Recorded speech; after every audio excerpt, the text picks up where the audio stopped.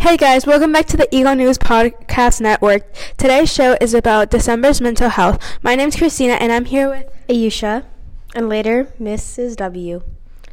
Now, before we get started with today's show, make sure you go look at the archives for the most recent episodes. They're a lot of fun. Let's take a short break and we'll be right back with our show. mental health is like something people don't really talk about. Like, it's something that people just like push under the rug. Yeah, I feel like it's something that most people like don't want to talk to teenagers about because it's just like, I feel like most adults think it's a very serious topic. I mean, it is, but I feel like teenagers need to know what mental health is and how to like calm yourself down or like know that it's okay to talk about it.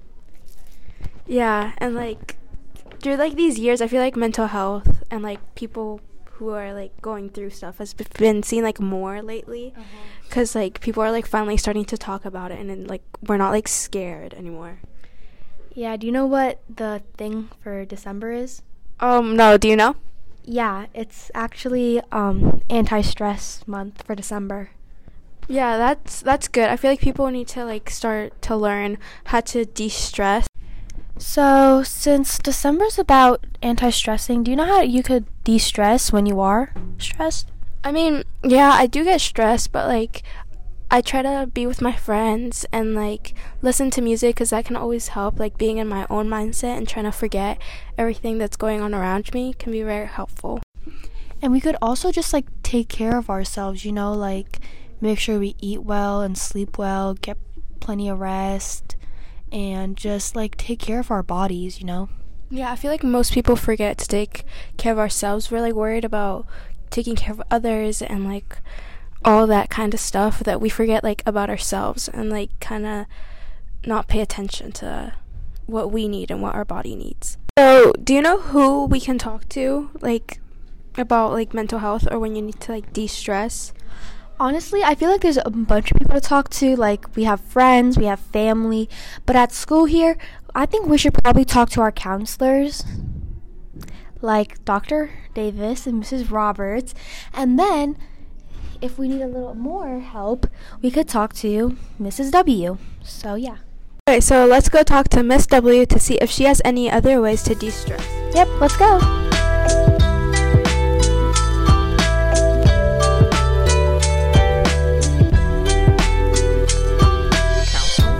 From there, students sometimes get routed to me if the school counselor's not there or we feel the student needs a little extra support.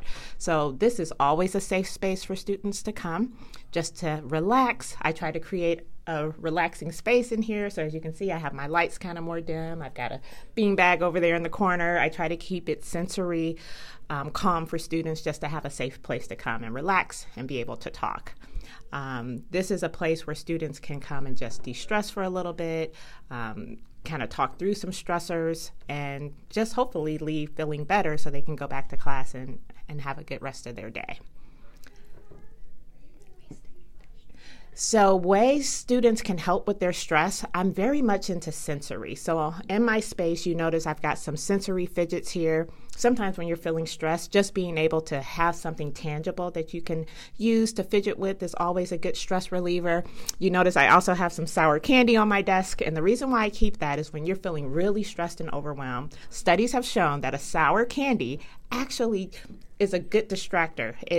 You pop it in your mouth, it's so intense that you begin to forget about whatever it was you were stressing about because that sour candy just kind of gives you a good distraction. The nice piece about it is that when you get to the center, it is sweet, and then it's a nice little treat too. But as you look at my wall there, I have different grounding techniques that I like to refer students to when they're feeling overwhelmed. So that 5, 4, 3, 2, 1. You know, what is something you can see that can regulate you? What's something that you can feel? What's something you can hear, smell, or taste? So tapping into your sensory responses is always a good way to de-stress and help yourself figure out a way to feel better. I think that like the 5, 4, 3, 2, 1, I think that's like I've never seen that before, and I think that could help a lot of people. And I think like that should be implemented more. Yeah. So be sure to share it with your friends and use it for yourself too. Thank